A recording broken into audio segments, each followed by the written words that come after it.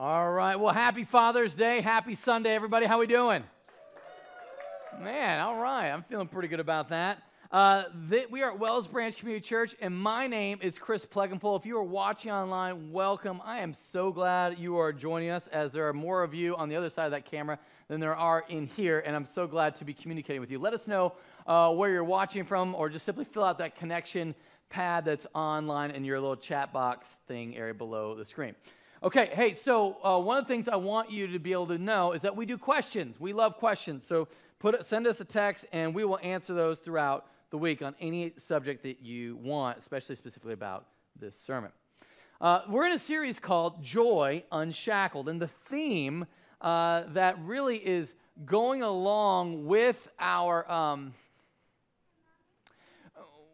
day and age is that it feels like for a lot of us, our joy has been shackled to circumstance, which there is no joy in Mudville these days because we look around and life is hard.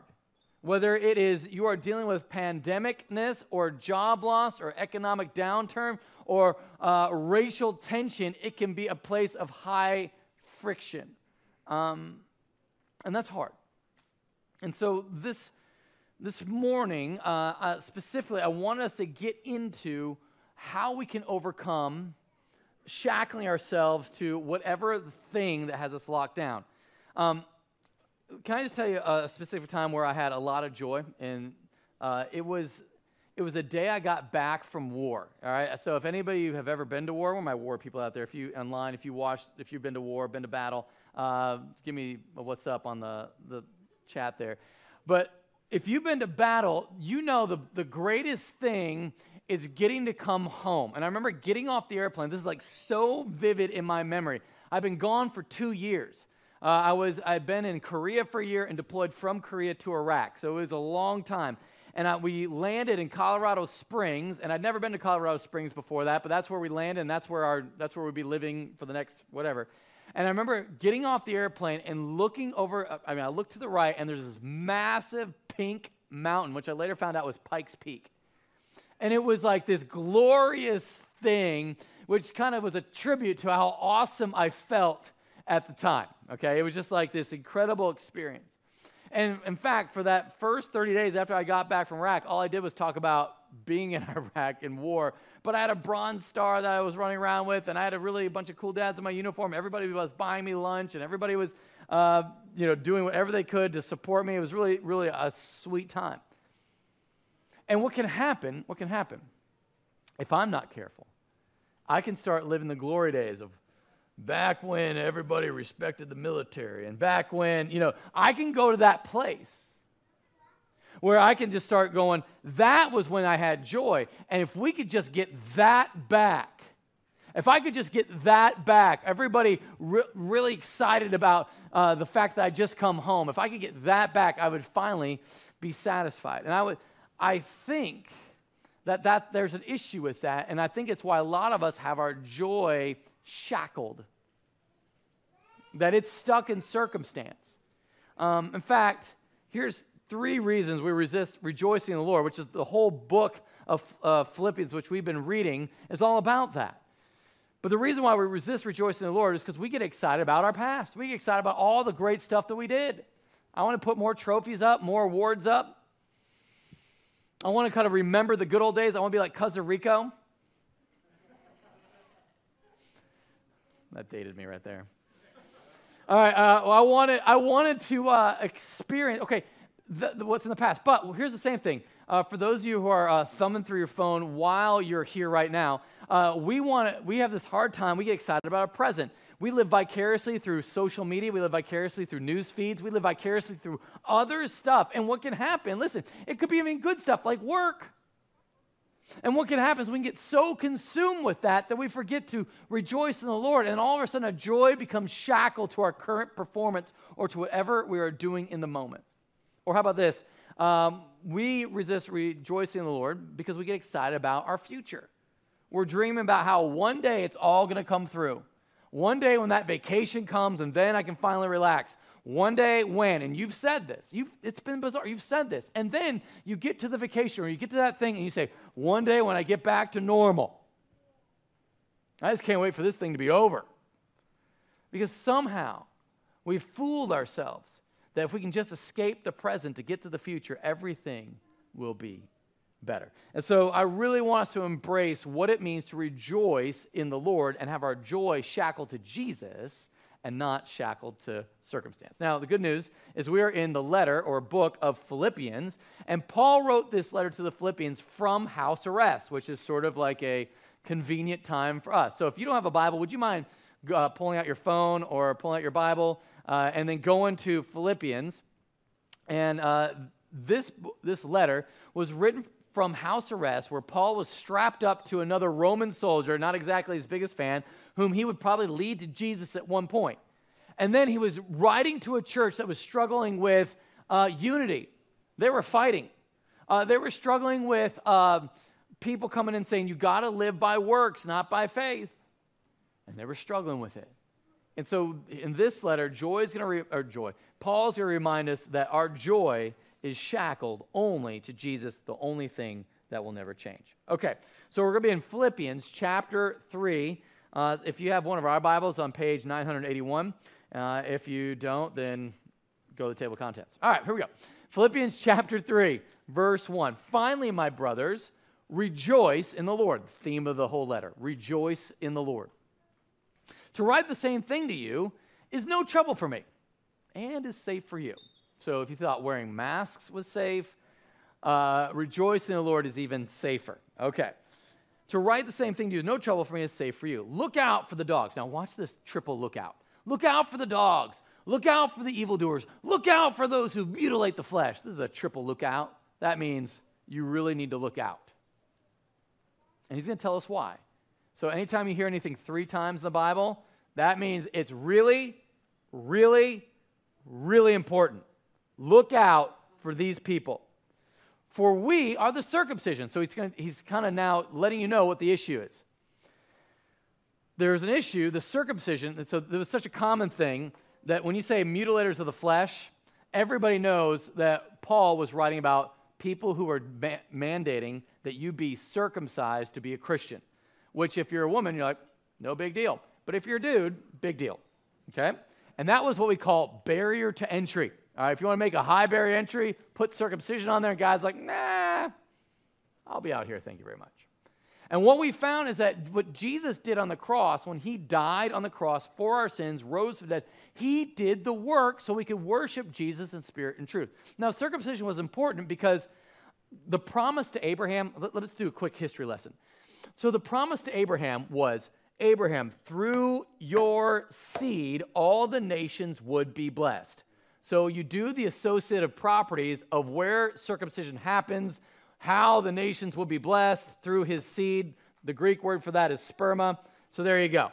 So what happens is saying, like, that is how you show the world that you're mine, is by identifying yourself physically with the promise of Abraham. But Jesus comes on, he gets crucified, which is way more painful, and then he dies so that we worship by the Spirit of God, verse 3, Spirit of God, and glory in Christ Jesus, in what he did for us, and put no confidence in the flesh.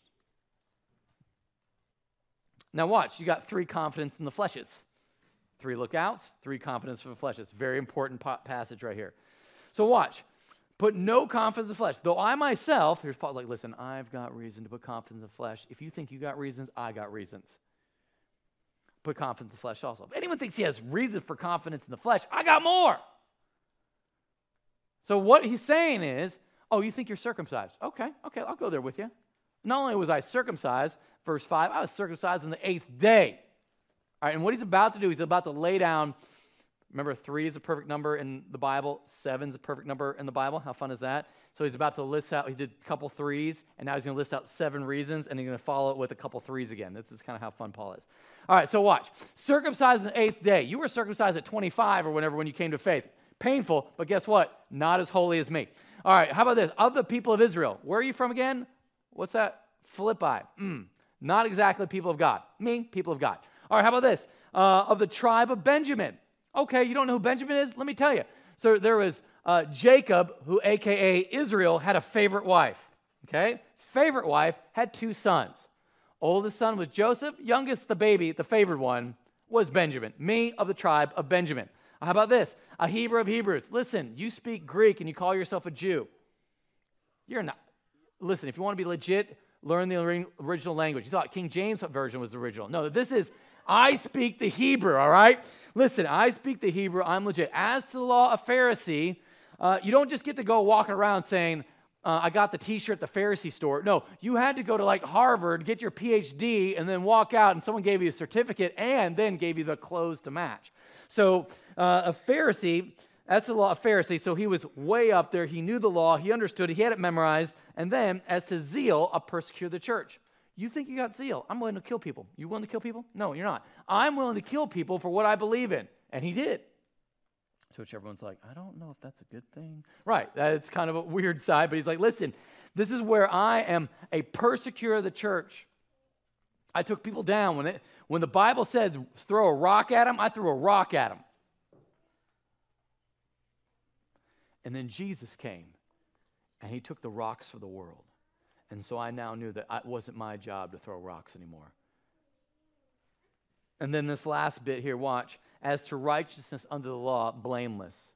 In other words, what you could see in me, I was perfection. You could not outlaw me. I could outlaw you. I could do it backwards and forwards, and I could make you feel small. So if we want to talk about confidence of flesh, let's roll.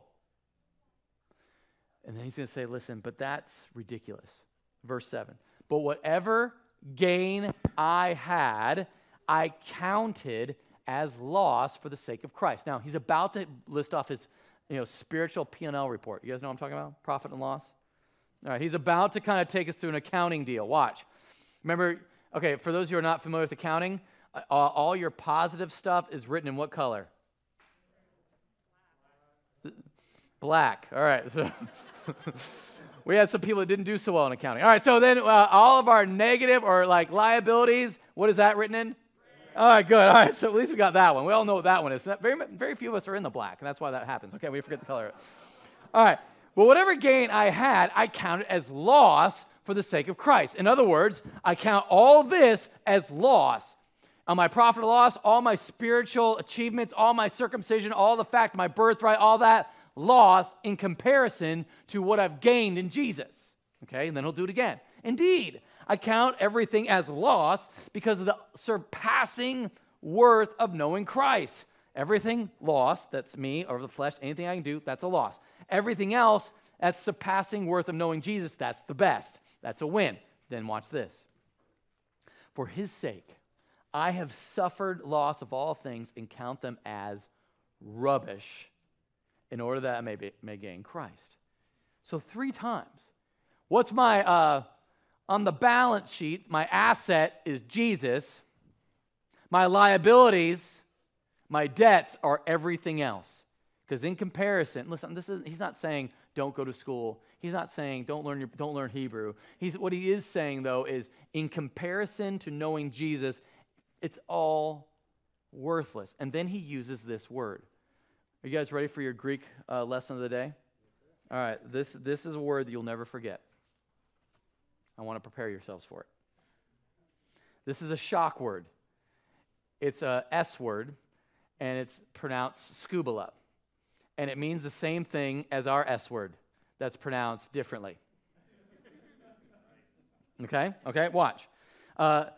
He's saying, and I'll say it just like maybe he said it. It's a shock. For his sake, I have suffered the loss of all things and count them as scubala in order that I may gain Christ.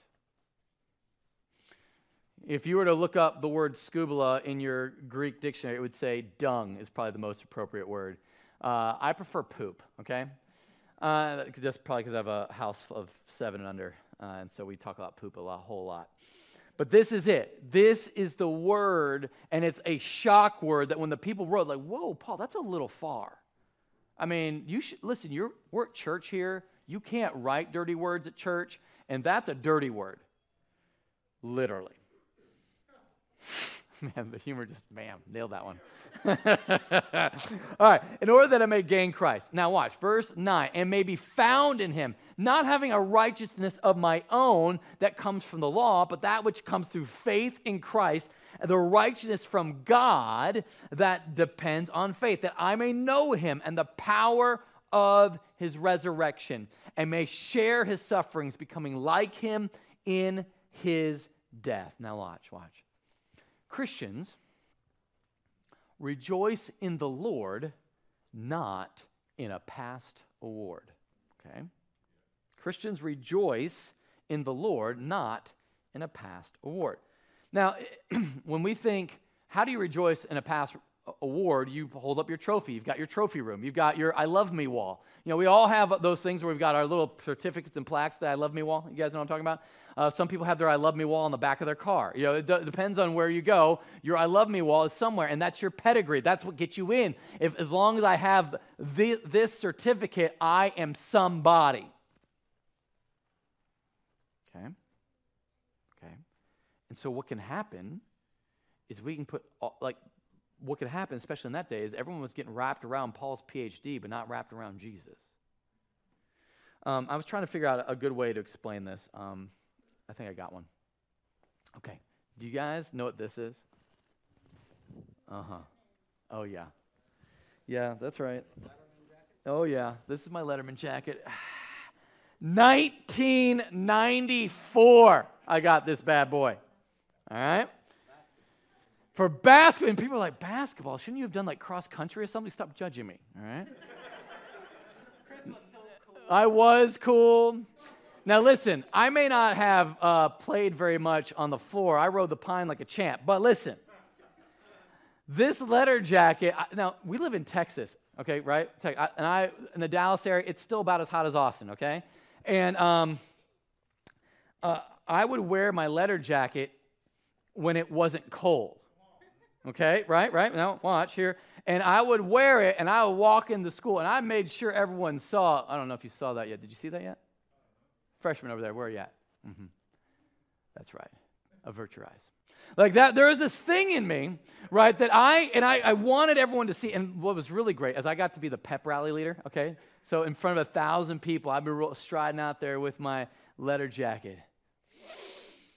And there was just like this incredible just joy that came from that moment.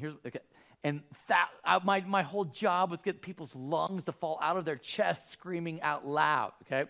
And I made like little rally rags for people to wave as they screamed for me. I made them and sold them to them and made them buy them. And the school wanted to know if they could take my printing press that I had made and use it. I said, no, you can buy it from me at $3 a towel like everybody else. Like there is this thing in me that like as an entrepreneur, as like, you know, a 16, 17-year-old, I was like, we're making this thing happen. I am king of this little world right now. And then I got a freshman girl. I'll never forget this. Her name was Tara. Poor Tara. And I said, listen, Tara, I'm about to graduate. I need you to write down all the things that I've done. I wish I was making this up. I'm not making this up. I said, Tara, listen, every day you must tell a story about something I did at this school so they do not forget me. Do you understand? Oh, yeah. And then I would call to check on her. Tara, did you tell a story about me today? Well, Chris, you see, got a little, it was like they don't really remember. It doesn't matter. Tell the story. And what happens, we can get so like connected to our legacy that will make up like, listen, you can't let them forget. Okay, that's high school. That of course is silly now, but is it? Because I wonder how many of us are struggling because we're like, no, what happens? My significance has to be found, and I've got to make something bigger and better of the achievements I'm at because what if they forget? What if it all comes to rubbish, to nothing? Because it will. Because it will. And I think this is where we struggle. Now watch, but it's not just the past that we sort of like hang on to. It's also the right now. Watch this. So remember, when I get into this, Paul, when he's writing, he writes like, in English, it turns out to be a serious run-on sentence. So let me back you up to verse 10 for a second. I may know him in the power of his resurrection and may share his sufferings, becoming like him in his death, that by any means possible, verse 11, I may attain the resurrection from the dead. Not that I've already obtained this, or I'm already perfect, but I press on to make it my own because Christ Jesus has made me his own. All right, now watch. You're going to be like, wait, does that mean that we have to work it out? I thought we just said that, he does the work in us, but that seems like you have to attain something. No, hang on. Brothers, I do not consider that I've made it my own. What?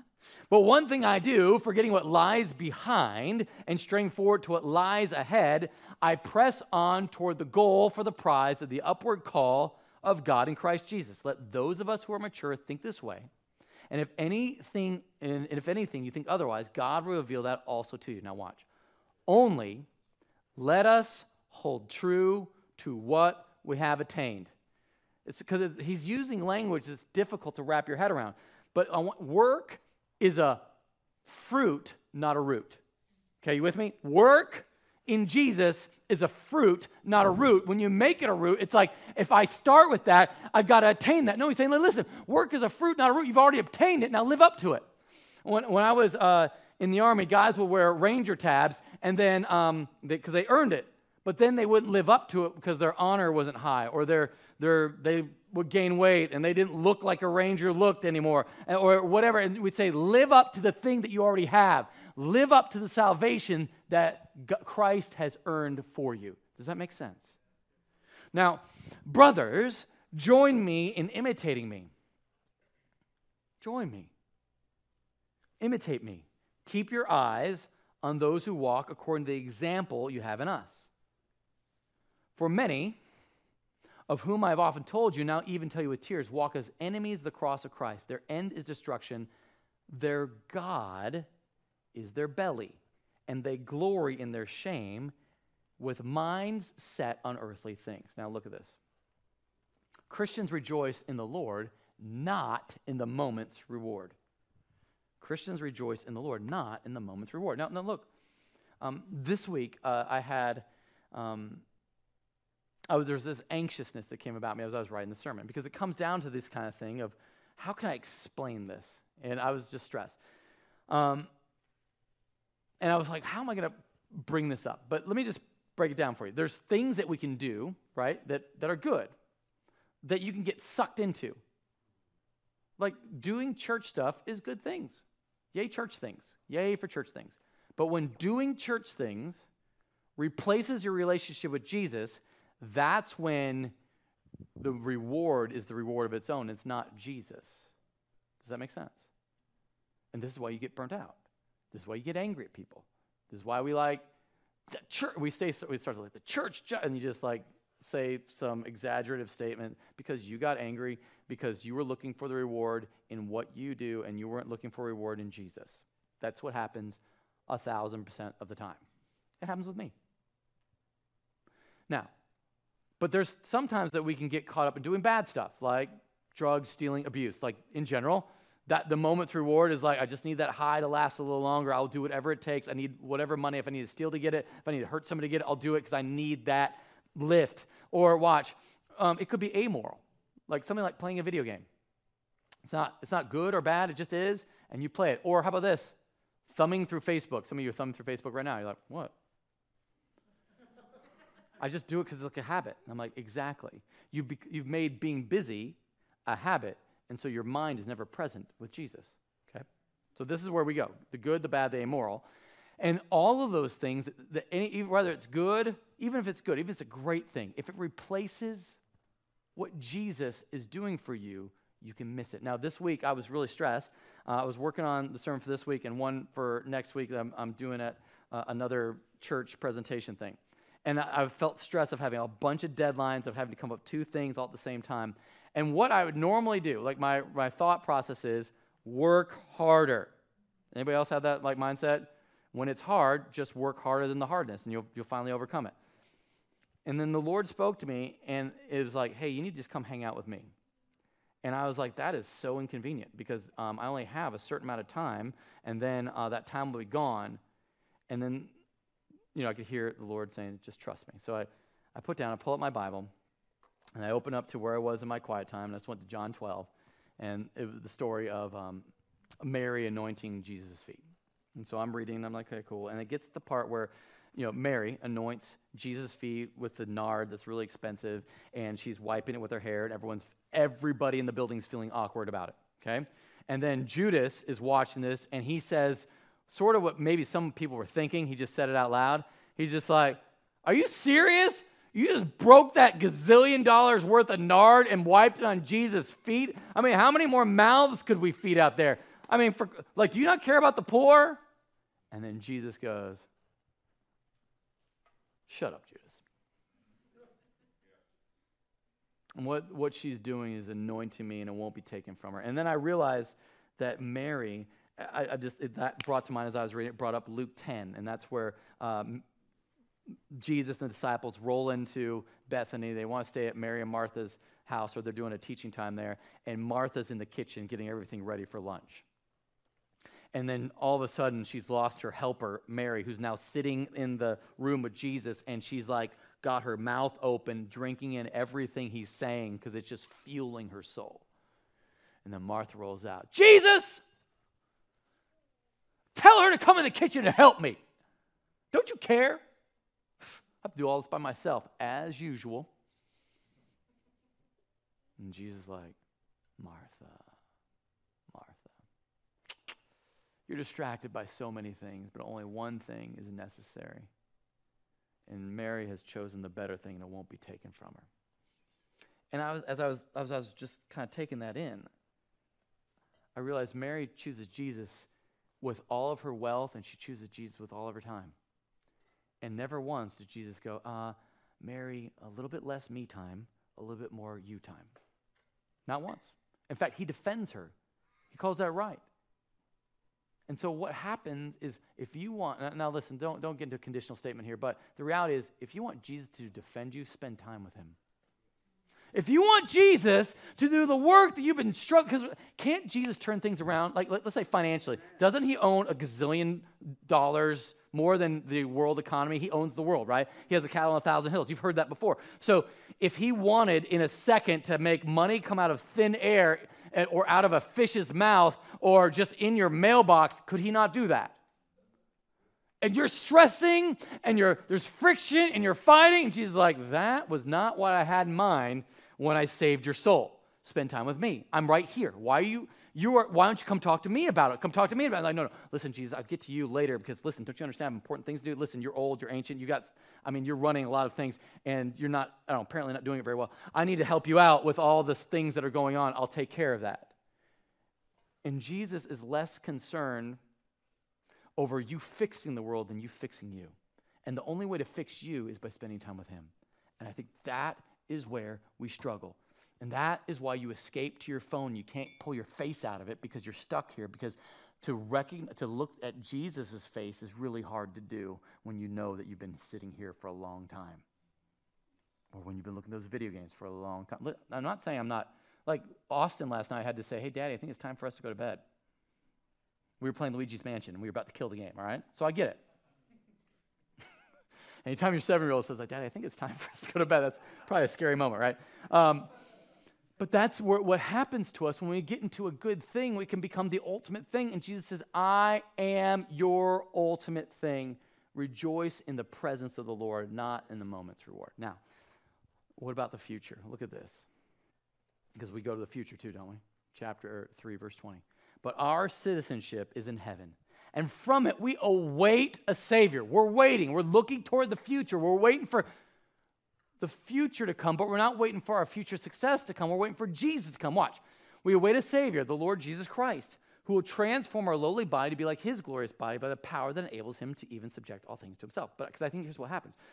But our citizenship is in heaven, and from it we await a Savior, the job that's finally going to pay us what we're worth.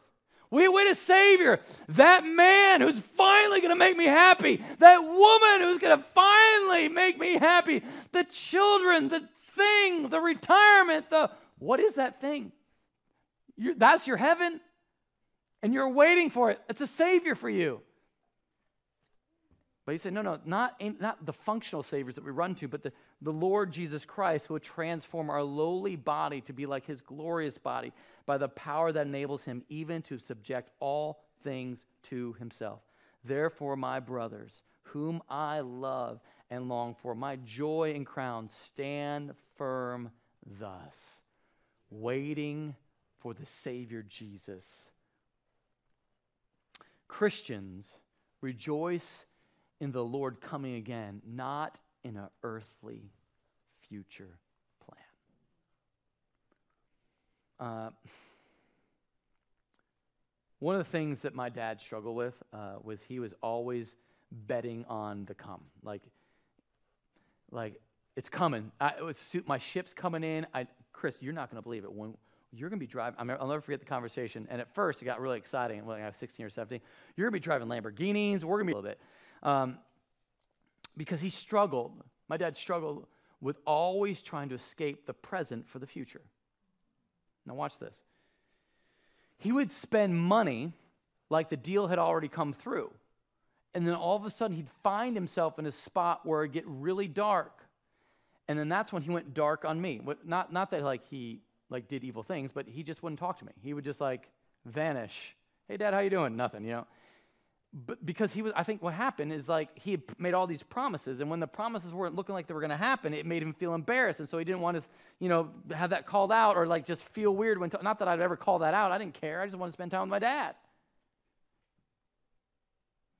And then when the deal was about to come through, that's when he'd resurface. Hey, guess what? Things are about to happen. And then when it didn't, radio silence. The Bible is so clear on this. You guys know this. In James 4:13, come now, you who say today or tomorrow, we will go into such and such a place and spend a year there and trade and make a profit. Yet you do not know what tomorrow will bring. What is your life? For you are a mist that appears for a little time, then vanishes. Instead, you ought to say, if the Lord wills, we will live and do this or that. As it is, you boast in your arrogance, and all such boasting is evil. So the question I have this morning, as you're thinking about your past, as your joy shackled to things in your past, as you think about what's going on right now, literally this very second, how you can't stay focused on what I'm saying, because there's that email that you need to get to, and that thing that you're I can do two things at once, and you're just struggling. Both things don't get very much attention. Or that thing in the future you're trying to escape today from to get to. You're shackled to that. And Jesus says, be shackled to me. So in what do you rejoice? As you're thinking about this, Jesus, on the night before he was betrayed, he gave us something to remember him by. Because he knew how we'd be. We'd forget. And he took bread, and he broke it. And he gave it to his disciples, saying, this is my body given for you.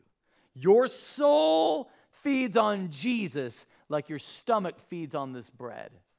And that hunger that you might feel, or that satisfaction that is that satisfaction of the bread going in your stomach is even just a shadow of what it's like when your soul is fed by Jesus. And he said, do this in remembrance of me, and keep doing it until I come back. In the same way, he took the cup. He said, this is my blood, shed for you and for all people for the forgiveness of sin. Do this in remembrance of me. When I died on that cross, I started a work in you. And that work that I'm doing is the root, and then your work is going to be the fruit. And I want you to live that out by remembering that you could do nothing apart from me. Now, don't take communion yet, any of you. And if you're watching online, hold off. Because here's what happened. We get so wrapped up and get into the next thing. I always went to the answer in the back of the book so I could beat the teacher on this stuff. I'm with you. But sit in the presence of the Lord for a second. And we're going to take a time to confess and repent. And if you're watching online or watching here, if there's something you want to repent or you need prayer for, would you email us at prayer@wellsbranchchurch.com? If you're in here or you're online, write that. And let us pray for you. If there's something that you need to confess, if there's something you need prayer for, before we go to the Lord and take communion and experience his presence, pause and ask yourself the question, am I rejoicing in the Lord or am I rejoicing in my past?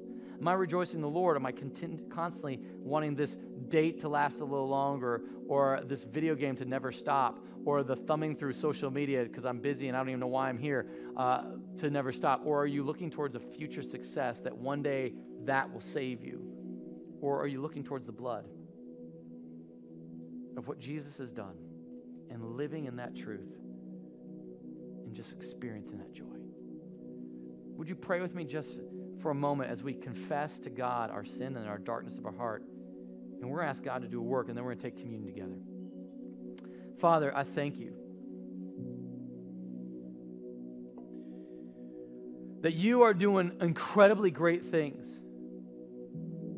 And God, I'm praying that we wouldn't get too attached to the great things that you have done in our past, as if we could live in that moment.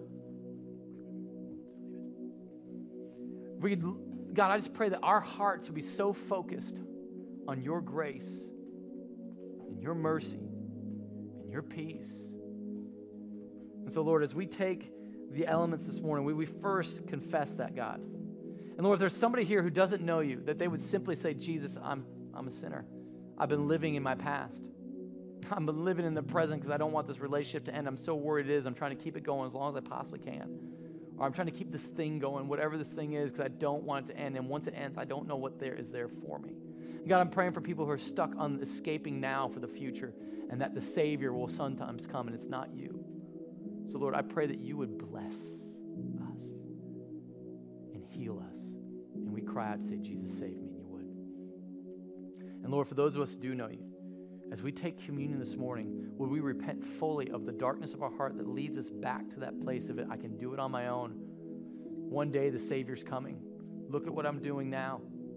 God, just heal us from that mentality that there's salvation, there's joy outside of anything other than you. And from that becomes good in all things. We love you, Lord. In Jesus' name we pray. And everybody said, amen.